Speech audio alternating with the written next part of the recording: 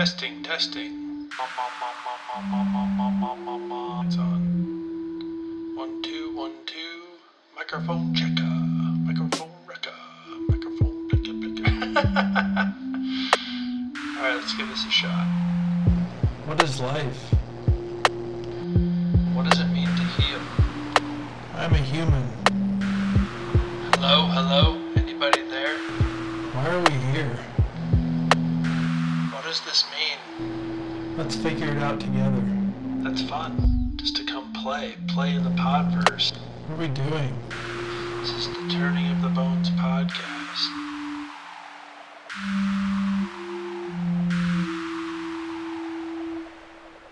Hello, you marvelous Mabels, you lovely Lindas, you perfect Petunias, you outstretched ostriches. Welcome to the Turning of the Bones podcast. My name is Colby Marie. I am your host. I am so excited to be here. That was a fun little... I never know how to start these. I think it's one of the hardest things. I was listening to one of my favorite podcasts called Sleeping at Last. It's a really cool musician who does a lot of really awesome projects. You should check it out on Spotify. Sleeping at Last. Did like a song for each of the planets, does songs for all these cosmic discoveries. He does songs about each number of the Enneagram. If you don't know what the Enneagram is, go check it out. It might just rock your world. It might change your life. Anyhow, I remember him saying he never knows how to start them, and I just started that one with a little vocal warm-up I do in the shower while I'm getting ready to bring you this podcast. I am really excited about this week's podcast. I had a really fun week. I felt like I learned a lot. I really felt like my curiosity took me down a lot of really fun and interesting rabbit holes. Some stuff that I already knew about a little bit, that I refreshed my memory on, some curiosities, some connections that I made in my head, and I wanted to do a little podcast about something I think is super interesting and something I have been working to cultivate in my meditation, and it's a skill and a practice that I think I've been called to do. It's like I feel like it's kind of like one of those alarms in my life that I needed to get better at listening. I think that I had a lot of negative self-image around myself as a student and my ability to listen. And I kind of just really embodied that. I was like, oh yeah, I have ADHD and I can't listen for longer than this. And you know what? Yes, I do have some neurodivergence, and I could also practice. And I could practice listening to my head. I could practice listening to my heart. I could practice listening to my gut. The older I get, the more I don't see any clear lines between those. I think here in America, in the West, we get taught to listen to our brain. We're a info-heavy society. We love some data. We love science. And for good reason. Science is fucking fascinating. And a lot of what I read this week was science, but I wanted to learn how to trust myself, which meant listening to myself, and what the fuck does that even mean? And definitely not a spiritual teacher. I'm an educator, I'm an artist, I'm creative, I'm a performer, I'm a musician, and I'm hopelessly curious. And if you're like me, I think this is a pretty normal occurrence inside of humanity. We love stories about people who listen to their intuition, or listen to their gut. I just had a gut feeling Donald Trump was going to be a bad president. I don't think you have to do too much meditating to figure that one out, but you just kind of have to not be a maniacal capitalistic tyrant to not think he was going to be a bad president. Or there's a lot going on there. He could have been just a scared person without a lot of education or resources, who got trapped in a internet wormhole of propaganda. But all of that aside, trust in our gut, like stories about how our grandparents met, or I think they really trigger something beautiful in our imagination, this kind of mystical fairy tale of how we survived things. I think that, we love telling a story after something's happened, making meaning out of it. I think it's a huge part of who we are as a human. And so today I want to tell some stories about, and just kind of riff about listening to your gut. There's lots of science being done about the brain and gut connection. The psychobiome, if you want to Google that. The psychobiome is fascinating. Maybe I'll throw some stuff in there.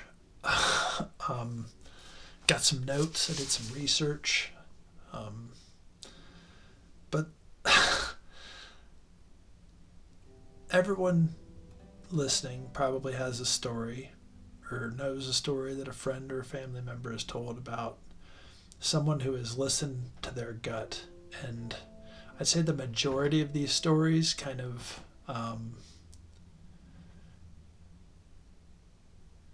the theme, or the common thread in the stories is like they listened to their gut and it saved them from danger. And I've mentioned in the podcast that in a lot of ways we're fear-based mammals. We have some shared deeper fears, and then those surface in all kinds of different ways. And that basically, we're still mammals. We're still looking for patterns in the environment that cue us to danger.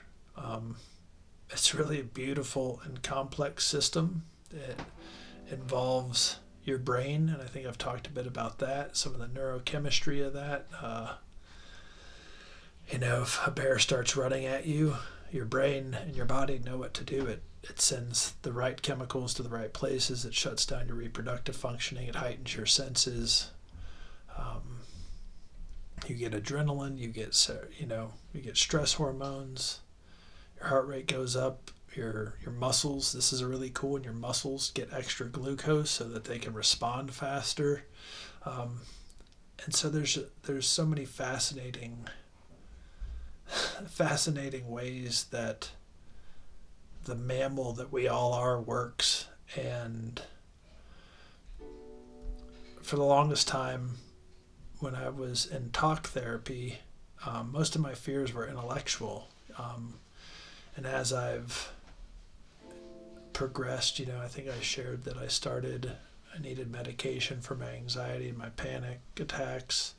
I needed to remove alcohol from my life.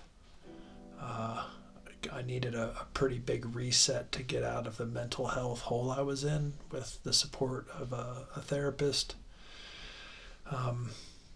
And so as I progressed on from that that point, I eventually got into somatic therapy. And somatic therapy there's a really great book called The Body Keeps the Score. Another one, I think, we'll just leave it there. The Body Keeps the Score is a really great one. There are a lot of really cool somatic therapists out there. Peter Levine. I'm forgetting the name of the gentleman who wrote The Body Keeps the Score. But it basically says that the idea is that not only do those traumas or those imprints, those moments imprint on your brain and your psyche, they also imprint in your body because it's an interconnected system.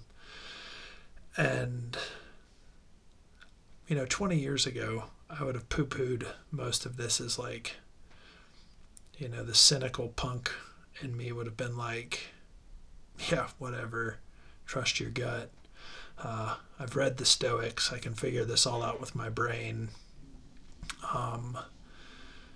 And those are really valuable tools, the teachings of Epictetus and Marcus Aurelius, really helpful for getting control of your brain, just like talk therapy. But the older I've gotten, the more I've started to notice that there's like these other systems online.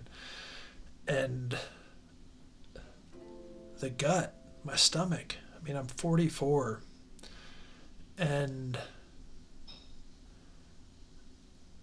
not everybody can eat whatever they want, but when you're younger, you typically can eat more shit. You can have more junk food, and you're okay. You're burning more, your brain's developing. But the older I've gotten, I've really noticed the connection between what I eat and how my brain feels, my emotional state.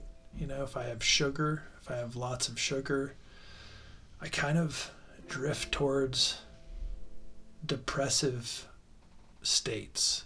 I wouldn't say it's not like ongoing. It's not like a clinical depression. But if I eat a pint of ice cream, there's a good chance that I'm going to be super emotional when I wake up in the morning. It's like the little kid, It's funny that I didn't realize this or wasn't aware of it, but you watch a little kid get sugar and then crash, and it's like the evidence is right there. This is what happens to human animals when you give them lots of sugar. They get really hyper, they burn the sugar, and then they get super emotional. And so I'm just laughing because I'm remembering my mom telling the story of how angry she got at my grandma when she gave me ice cream for the first time, because my mom was really trying to do just a beautiful, loving gesture of making all of my own food and keeping me off sugar. And this is, 1976 in Tahoe. Definitely had a hippie vibe going on there, living in the mountains.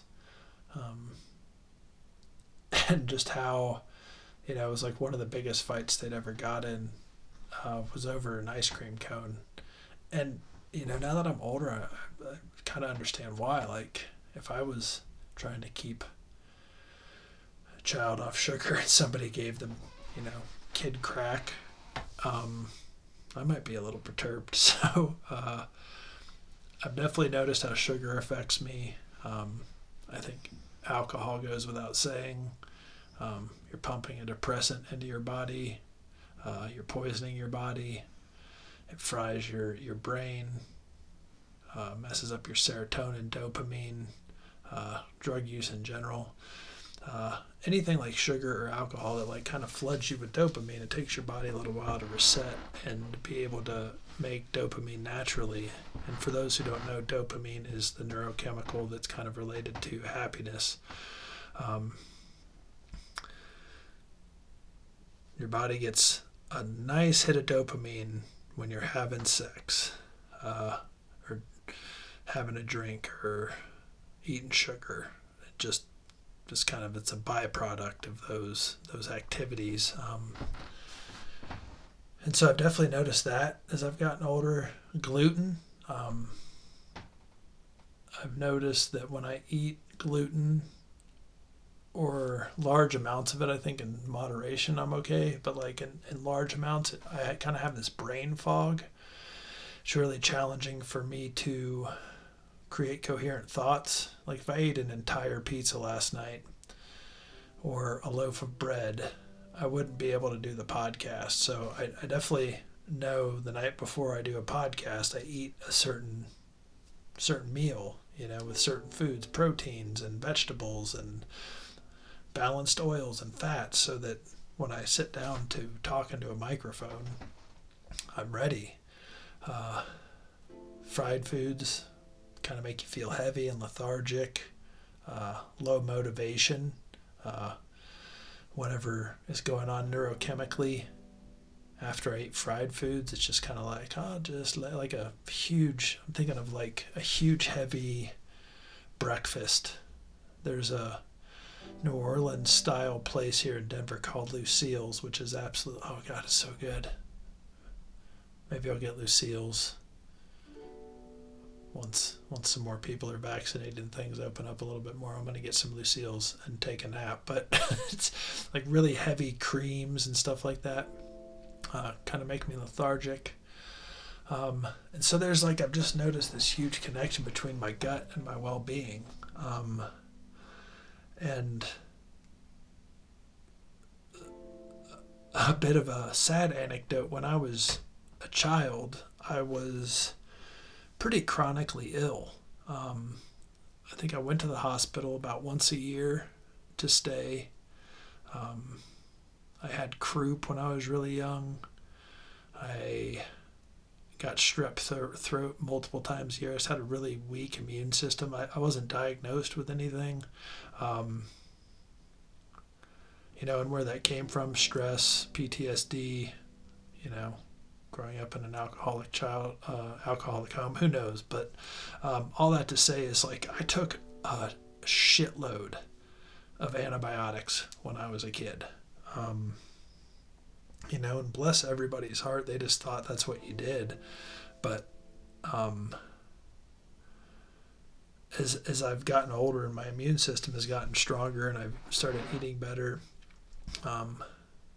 maybe I just aged out of it. Maybe it was stress. Who knows? But the point being is, like, I had to take antibiotics a couple years ago, and I hadn't taken it forever. And I noticed how much it messed up my mental state for like a week after or something. And then I came to find out, like, antibiotics are basically killing all the healthy bacteria in your stomach. And then I learned about the joy of probiotics and the psychobiome and the brain-gut connection and all of the serotonin receptors, which is tied in your stomach, and serotonin is tied to depression and anxiety. You have messenger molecules in your stomach. Your gut can become inflamed. Like when I go back to Ohio, I always wonder, because people are a little, typically larger in Ohio than in Colorado. And if you look at like the national stats on that, but I always wonder, like when I go back, like how many people are just inflamed, because they're eating foods that cause inflammation. Anyhow, it's a small little aside about the state that I grew up in. But yeah, as I've gotten older, just this brain gut connection has really started to make a bit more sense to me. It's saying you are what you eat. I think that comes from somewhere. And I remember one of my teachers talked about, like, somebody with a really unhealthy diet. Basically, what did she say? She said, it's like they live in a haunted house. Their emotions are just kind of like popping out, like, surprise. There's no consistency in a really imbalanced psychobiome. in your gut. And so, you know, sauerkraut, yogurt, probiotic pills can help. But anyhow, this isn't a health. I went on a huge health tangent there, but all that to say is like there's an intelligence to your gut. And I would have never believed this if I didn't have this one experience. So I had been, I think, 5 years sober, or 4 years sober. I'd been 4 years sober, and I was studying meditation and starting to learn about Ayurvedic diet, which is really super fascinating. I'm not an expert at all, but I was doing these cleanses that were recommended by an Ayurvedic doctor who was also an MD, and did these tests to see like how I needed to balance my body. And I'd done a couple of these like pretty mellow cleanses, you know. I don't think you should just like go like full juice or full water. I think all that shit is like diet fad culture and body shaming. This is really meant to like kind of just rebalance. These Ayurvedic cleanses I did, you know, you got to eat all day. But you ate specific foods. And after I'd done a couple of those, I was like, well, I'm going to like really try to like go no sugar. You know, like on those cleanses, I could use like a little bit of honey or a little bit of maple syrup and oatmeal, or fruits. But I was just kind of like, oh, let's see what I can do here. Let's test my discipline limits with, you know. So I cut breads out and rice and carbs and fruits, and was like, okay, I'm gonna really, really, really get off, you know, the things that my body converts into sugars, and just kind of see if I can do that and see what happens. And about 3 or 4 days in, I started having the most intense cravings for whiskey. And I've been 4 years sober, and, you know, everyone has a different experience of quitting alcohol. Some people crave the social interaction. Some people miss, you know, the high. Some people miss the taste. Some people miss the ritual. For me, like, when I quit, it was time to quit. You know, I had my rock bottom was solid. It was like, pick your ass up and get off this shit. And I didn't have any cravings. You know, my life got so much better when I quit drinking that I was just like, this is fucking awesome. Like, why would I ever go back? Why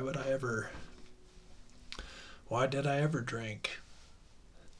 Spoiler, therapy gave me the answer to that.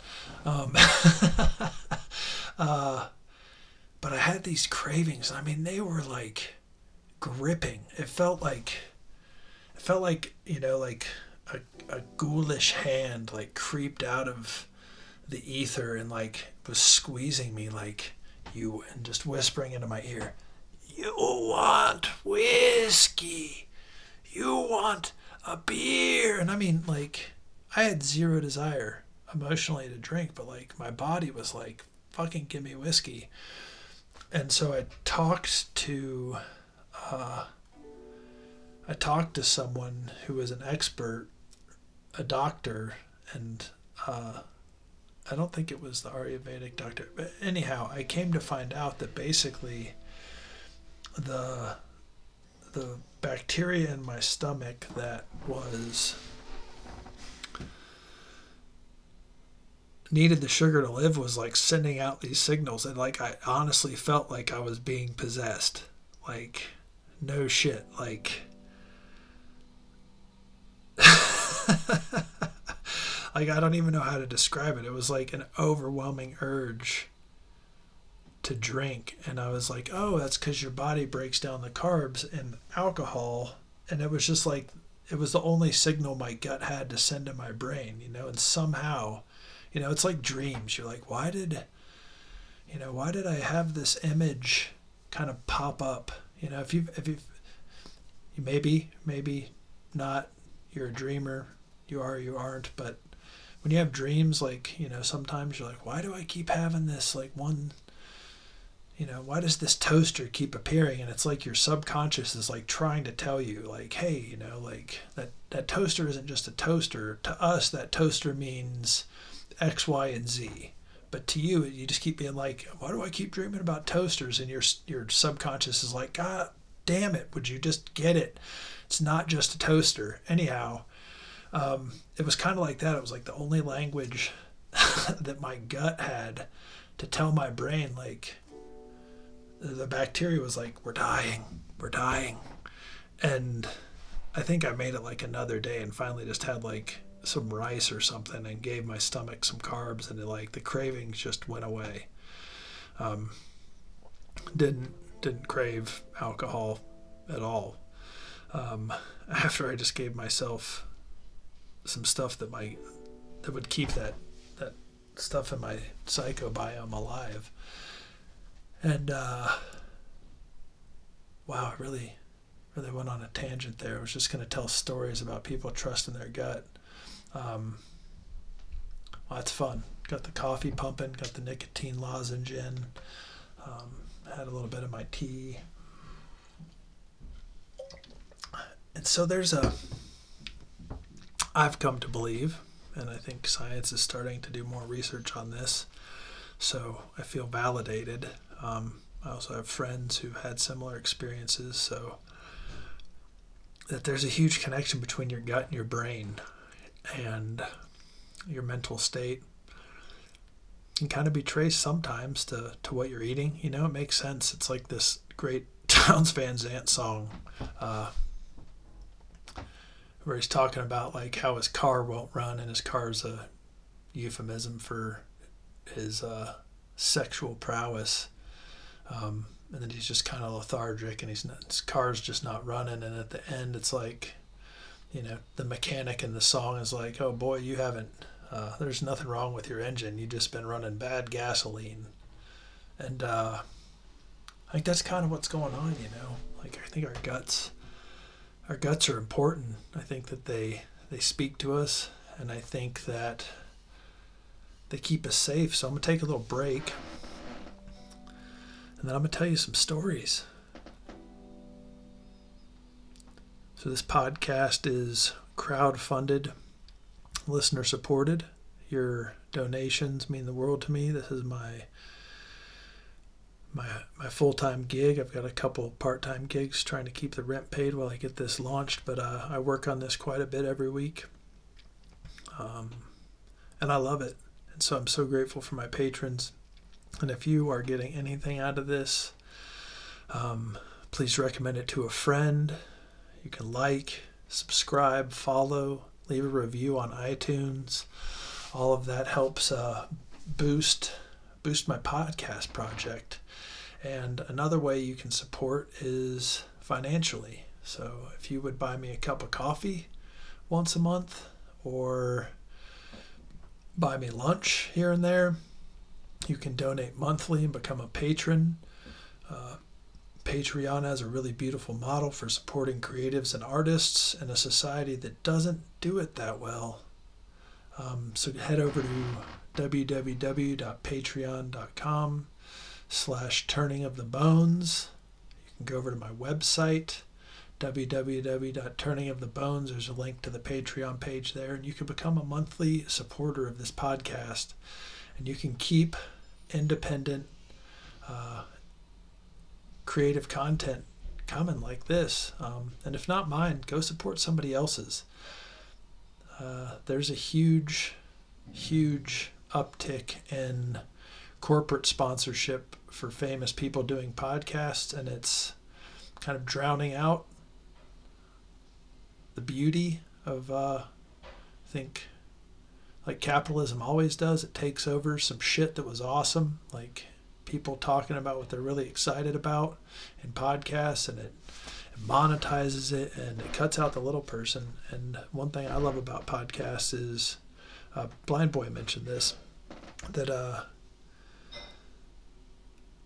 podcasts are people talking about what they're passionate about, and if this could be my job, talking passionately about random shit like the psychobiome and intuition and gut feelings, or whatever I talked about last week, or whatever I'm going to talk about next week, that would be awesome.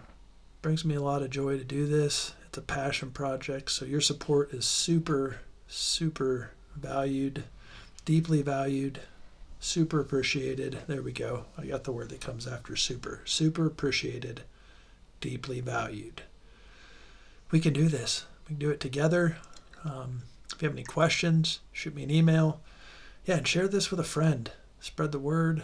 Spread the love on Patreon. Check out my blogs on the website. And without further ado, let's talk about gut feelings. So I had a really fun time researching this podcast.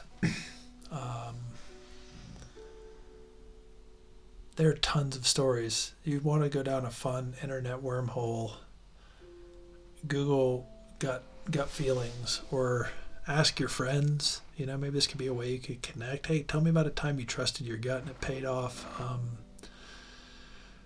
When I was doing this, the first one that came to my mind was a really recent one that is super important to me. One of my dear friends, like a family member. I've known him for 20 years. He still lives right down the street from the King Soopers in Boulder, where the mass shooter killed people 3 weeks ago.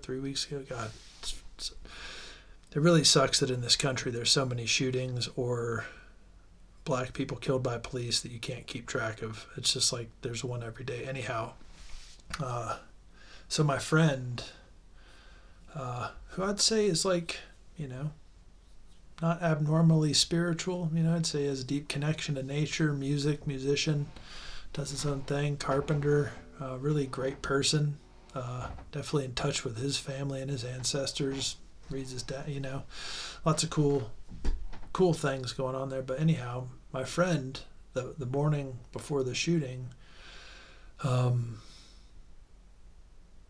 decided to go up to King Soopers. Was just kind of hanging out. I was going to play some music later or something. Needed some beer and some food for the day and for the musicians that were going to come over. And decided, it'd be really easy to just make some pizzas, get some beers, play some music. So he gets in his truck and heads up to the King Soopers and pulls up, gets front row parking, just like incredible at this King Soopers parking lot. Like it's one of those nightmare parking lots, and gets front row parking, basically stroll right in, and kind of notices a little something strange happening in the parking lot that just kind of gave him a bad vibe. There wasn't like a conflict, but it was just something. And he was sitting there thinking, he was like, maybe I'll just pop around the corner. There's a Whole Foods around the corner, and they've got better pizza crust anyway. So decides like, hey, I'll just go get my beer and my pizza crust from Whole Foods around the corner. Same parking lot, strip mall kind of area, but just a different grocery store. So drives over there, goes in, gets his beer, gets his pizza. And when he comes out, he looks up, and there's just SWAT teams. People are running. They're screaming. He's like, what the fuck is happening? It's like people are like, oh, there's a shooter. He tells people to get behind his truck. He's kind of surveying the situation. He sees snipers with their rifles pointed into the parking lot on the grassy knoll across the way, and is like, holy shit, and is like, I got to get the fuck out of here. So he gets in his truck and is like, I'm gonna leave.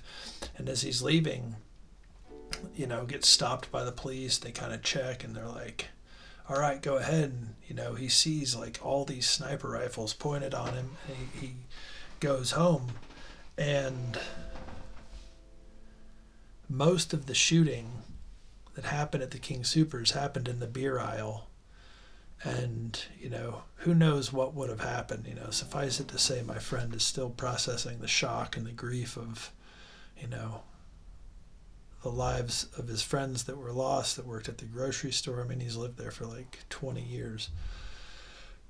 And so, all that to say, like, in that moment, trusting his gut, he would have walked into the store at the same time as the shooter. And you never know how that would have played out, but if he hadn't have trusted his gut, he would have been in the store. He would have been in the beer aisle where most of the shooting took place. And who knows? Maybe I would have lost a friend if he didn't listen to his gut. And thank God he did. And I think all of us can kind of probably think of a time that maybe isn't quite so dramatic, but that we trusted our gut and it kept us out of harm's way. And you never know the details on that. The brain loves to tell a story that suits itself, and especially suits itself around fear and keeping itself safe. But I think that the point is that there's something that he knew, whether it was like his fucking dad looking out for him from above, or his gut, or, enough of the pattern in front of him felt off. And he decided to go get a pizza someplace else. Or it could have just been literally his gut was like, no, the pizza's better over there. And it kept him out of harm's way. And I think that we do a lot of work in this society to talk one another out of those old forms of wisdom, the mind-body connectedness, the way that we have intelligences that we can't explain to a teacher, or we can't explain to society, the way we know things when we can't explain how we know things. But like there are thousands of examples of this online. If you've ever felt like you're being watched, sometimes dreams, like when my dog gets spooked, I just trust my dog. I'm like, yeah, there's something spooky over there. Like, it's not that you just got startled. Like, maybe there's something spooky going on. Maybe there's a pattern you're seeing that I'm not. And I think that trust in our gut, like my buddy did, can really, there are tons of stories about this saving our lives, and unfortunately, I want to take a minute and acknowledge the reality that women in this country and in lots of countries live in every day. Most of the stories I read were about male predators and creepy guys. And I think that's a big problem, and we don't value the wisdom of women who are more in tune with their bodies. I would say, no, that's not fair. I don't want to get into gender here. Sorry, I'm going to recant that. But I think it's a shame that we live in a society with, where there's so many stories about, I trusted my gut and I didn't go on a date with that guy because something felt off. And then I read a news story where he was convicted of sexual assault. I think that this is a reality that some bodies in this world experience every day, and they have to trust their gut to stay safe. And I know that I've gotten some of this understanding from people who have endured that, so thank you for your wisdom. One of the people that I've learned to trust my gut from is my mom, and there was a really cool story of her trusting her gut where she used to be a high school teacher, and they would have a 9th hour after the workday on Friday where they would all go. It was basically happy hour, and they went and had a couple beers at this barbecue joint in Piqua, Ohio, and it started snowing, And when she came out, she had one of those cute little, like fake fur. I think it was my grandma's. I think it was actually an heirloom. It's like a fake fur window scraper, fake mink or something really glam, like my grandma was.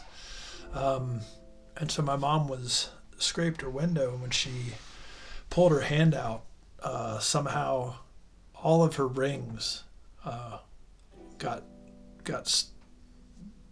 thrown off of her fingers and into the snow. And it was nighttime. One of them was a ring of her mother's. One of them was a ring that one of my exes made for her that was really important to her. And maybe another one of like my great grandmother's. Let's just put a great grandmother in there for storytelling. It was really important. These rings were really important to my mom. They were invaluable, and she was really distraught. And she looked in the snow but couldn't find them. Called back, and the place basically said, yeah, if somebody turns them in, we'll definitely keep your number, but unfortunately, I wouldn't count on it because it's a gravel parking lot that we plow when it snows, and the chances of finding a couple gold rings are slim and none. And Slim moved to Kansas, and so I think my mom went back a couple more times the following week, couldn't find the rings. Had a really lovely friend from her work who went over there with a metal detector, and nothing. And so she'd kind of given up on these rings and was in the period and probably grieving having lost them. Their sentimental value, especially with rings, the feeling of them on your finger. It's kind of like there's a ghost ring there if you lose a piece of jewelry you wear a lot. And then she, like 4 months later, was driving home from work and just had this feeling. So like by now it's springtime.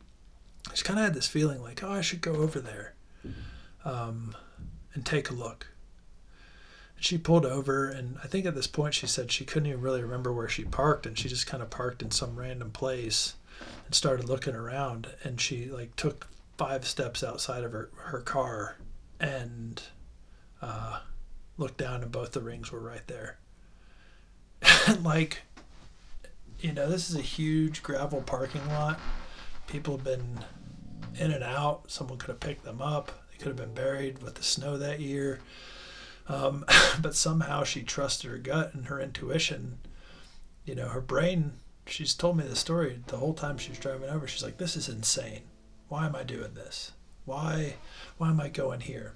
But she trusted her gut and her intuition, and whether it was my grandma talking to her from beyond or her gut, there was like a deeper sense of knowing she had in her body that her brain couldn't explain. And she found her rings. And so I really like that story about trusting your gut.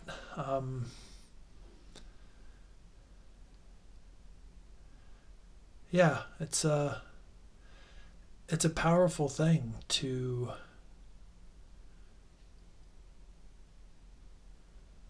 listen to something that isn't your brain, to shift where we listen. I know for me, listening to my gut or my heart has been a fruitful and challenging journey of unlearning the over dependence on my critical mind. We're educated in the West to value our mind above all else.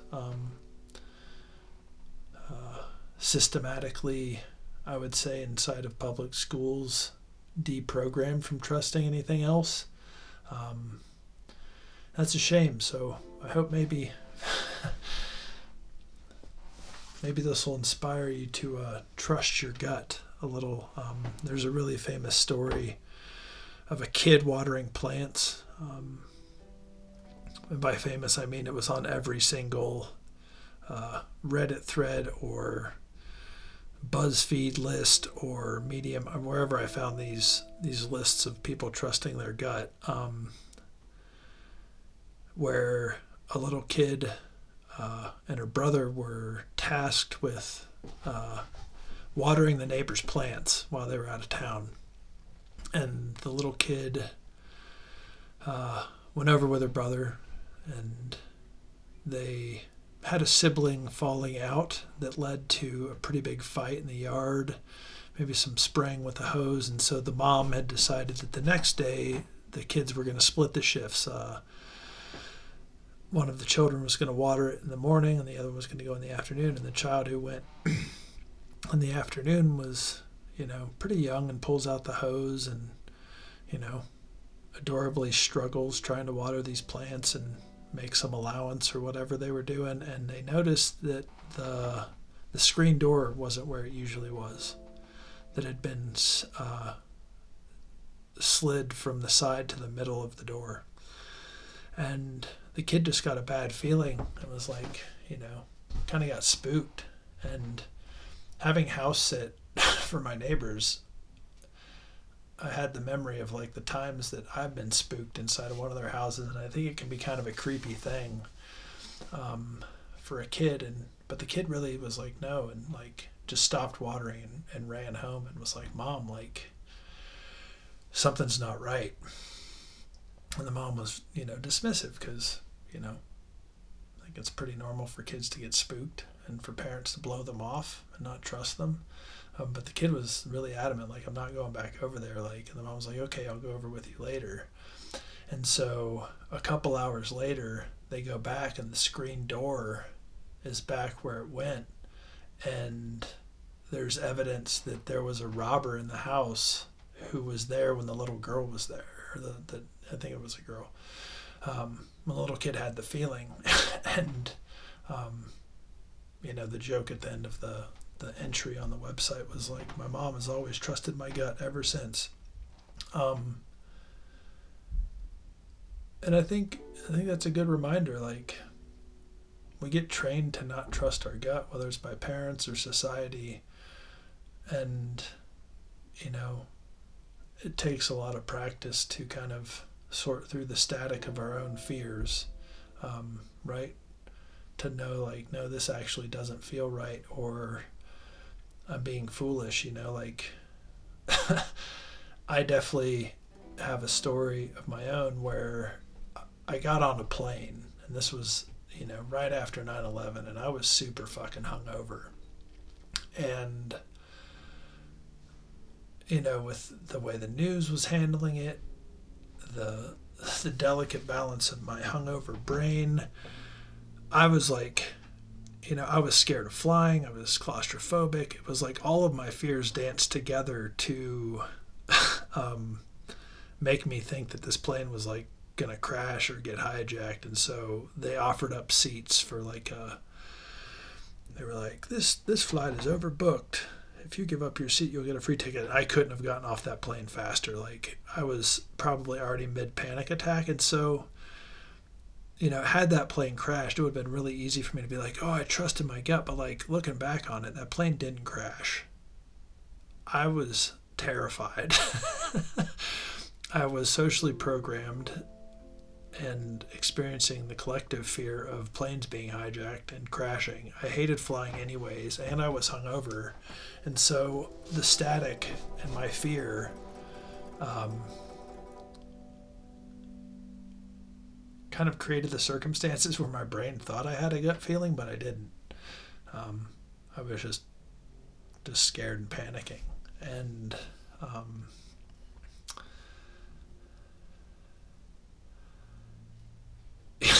like that fear and that conditioning, that's kind of like, for me at least, like messing with my diet and meditating and just going out into nature and listening, and not taking breaks from listening to music and little things like that, just to try to like cultivate my ability to listen to those other signals that I get from my body, whether it's my gut or my heart. Because it's hard to tell sometimes what's the static of fear and conditioning and what's an actual gut feeling. And so I don't really have anything to say about that. It's just there. It's just out there. Like,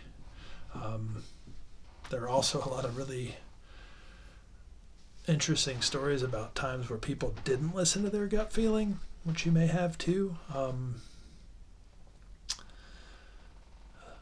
Where there was a funny one where a father was driving his child to daycare and noticed that there was an injured robin in the road. And the father drove past it and was like, oh, I shouldn't stop. But then kind of felt like a jerk and was like, oh, I should go pick it up and teach my daughter that, I care. And then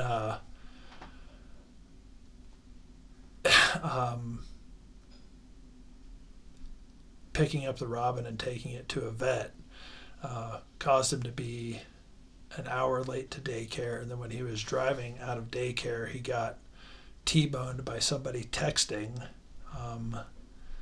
And then, so destroyed his truck. Child was late.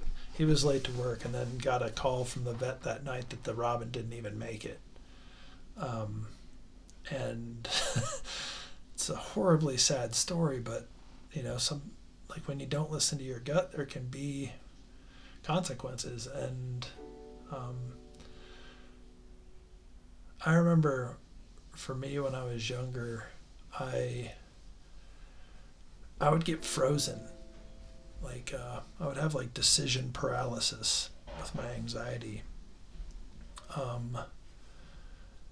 Because I was afraid that every decision I was going to make was going to lead me to dying, which, ironically is totally true. Like everything I do is leading to my death. But I meant immediately, like and I had to do this mental exercise when I was a teenager that I just kind of came up with on my own, that like I would remind myself of all the good things that happened. Oh no, what was it? Oh, if something bad happened, I used to get really down about it. And the game I would play with myself was, I'd be like, well, I stubbed my toe or I tripped and I fell, but, it could have been worse, or I don't know where I'm going with this one. It's a little bit of a tangent and doesn't really make a lot of sense, but like I used to kind of acknowledge that there was like an infinite realm of possibilities, and doing what I did needed to happen, and acknowledging that like maybe something bad happened, but something worse could have happened. Like maybe the robin died on the side of the road, but at least I didn't get T-boned by a truck.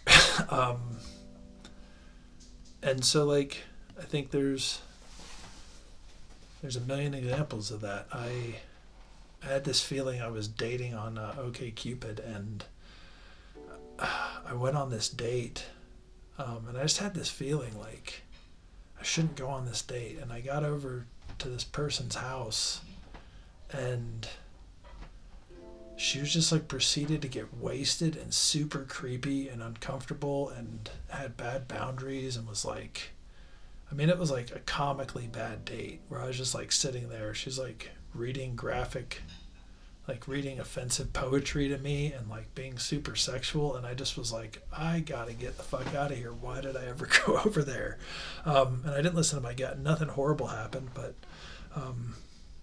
like there are times where you don't listen to your gut and you get pretty quick evidence that maybe you should have. So I don't know, maybe listen to that.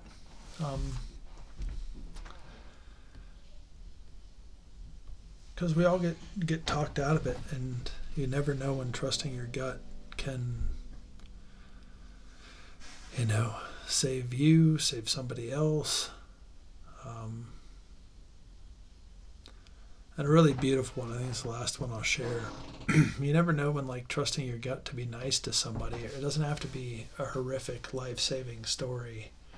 You never know when like trusting your gut to give somebody a compliment, or say hi, or call a friend or family member. How many of you have been like, oh, I just had a feeling I should call, and then you call and you have a great conversation with somebody, or they really needed your support.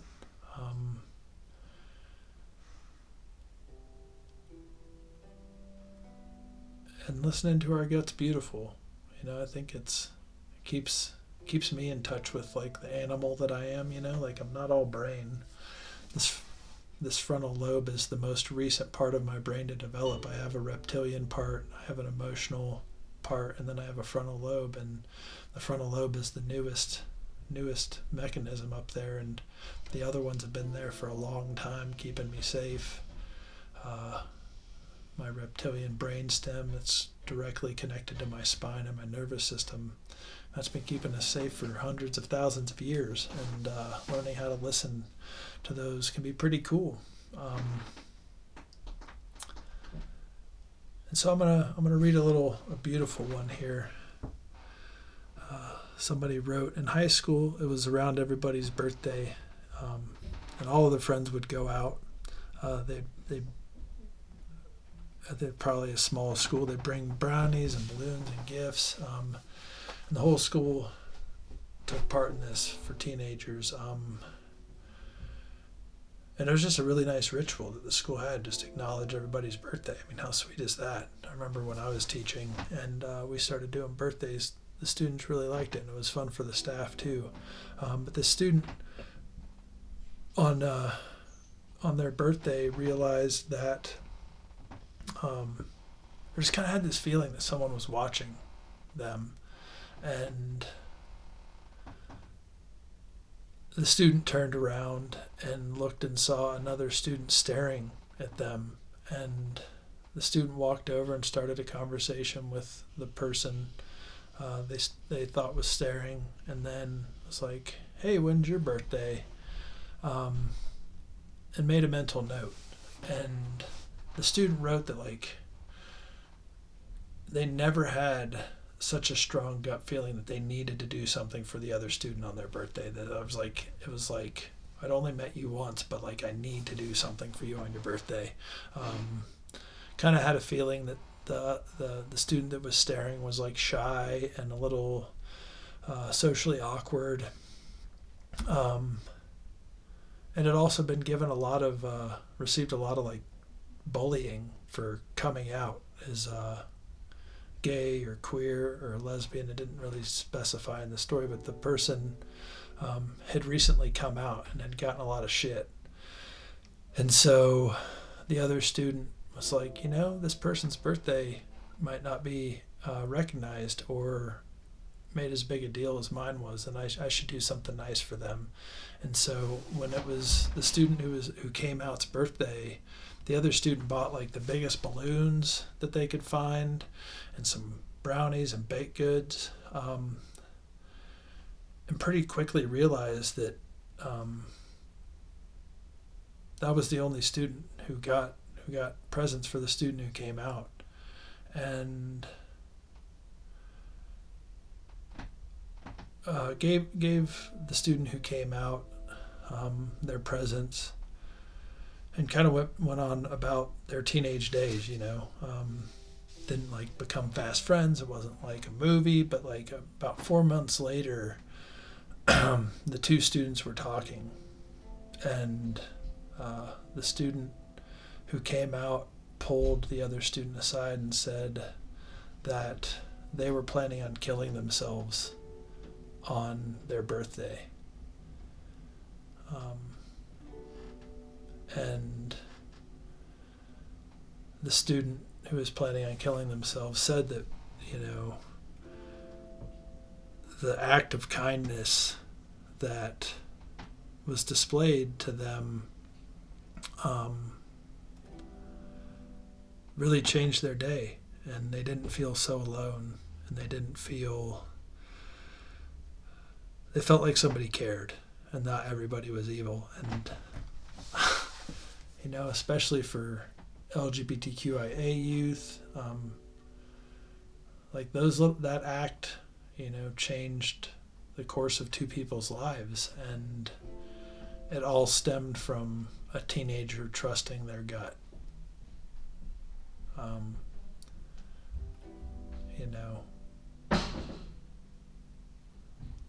there wasn't a selfish gain there. It was just a selfless act where somebody trusted their gut and did something like a little socially awkward, right? Like a teenager buying a teenager they don't have a relationship with, a present.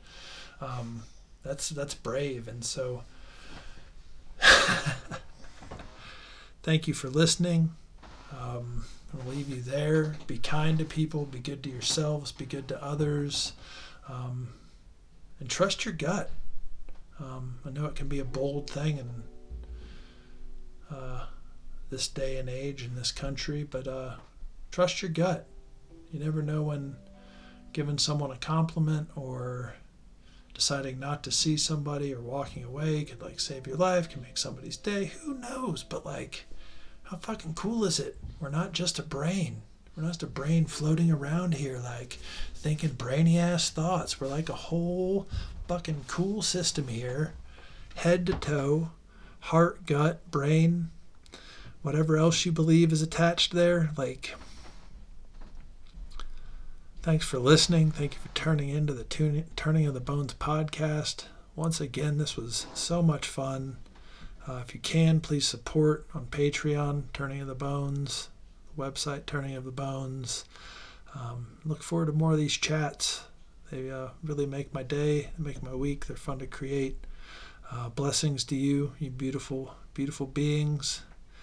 You lovely Alexandrias. Take care. Turning of the Bones. Bye now.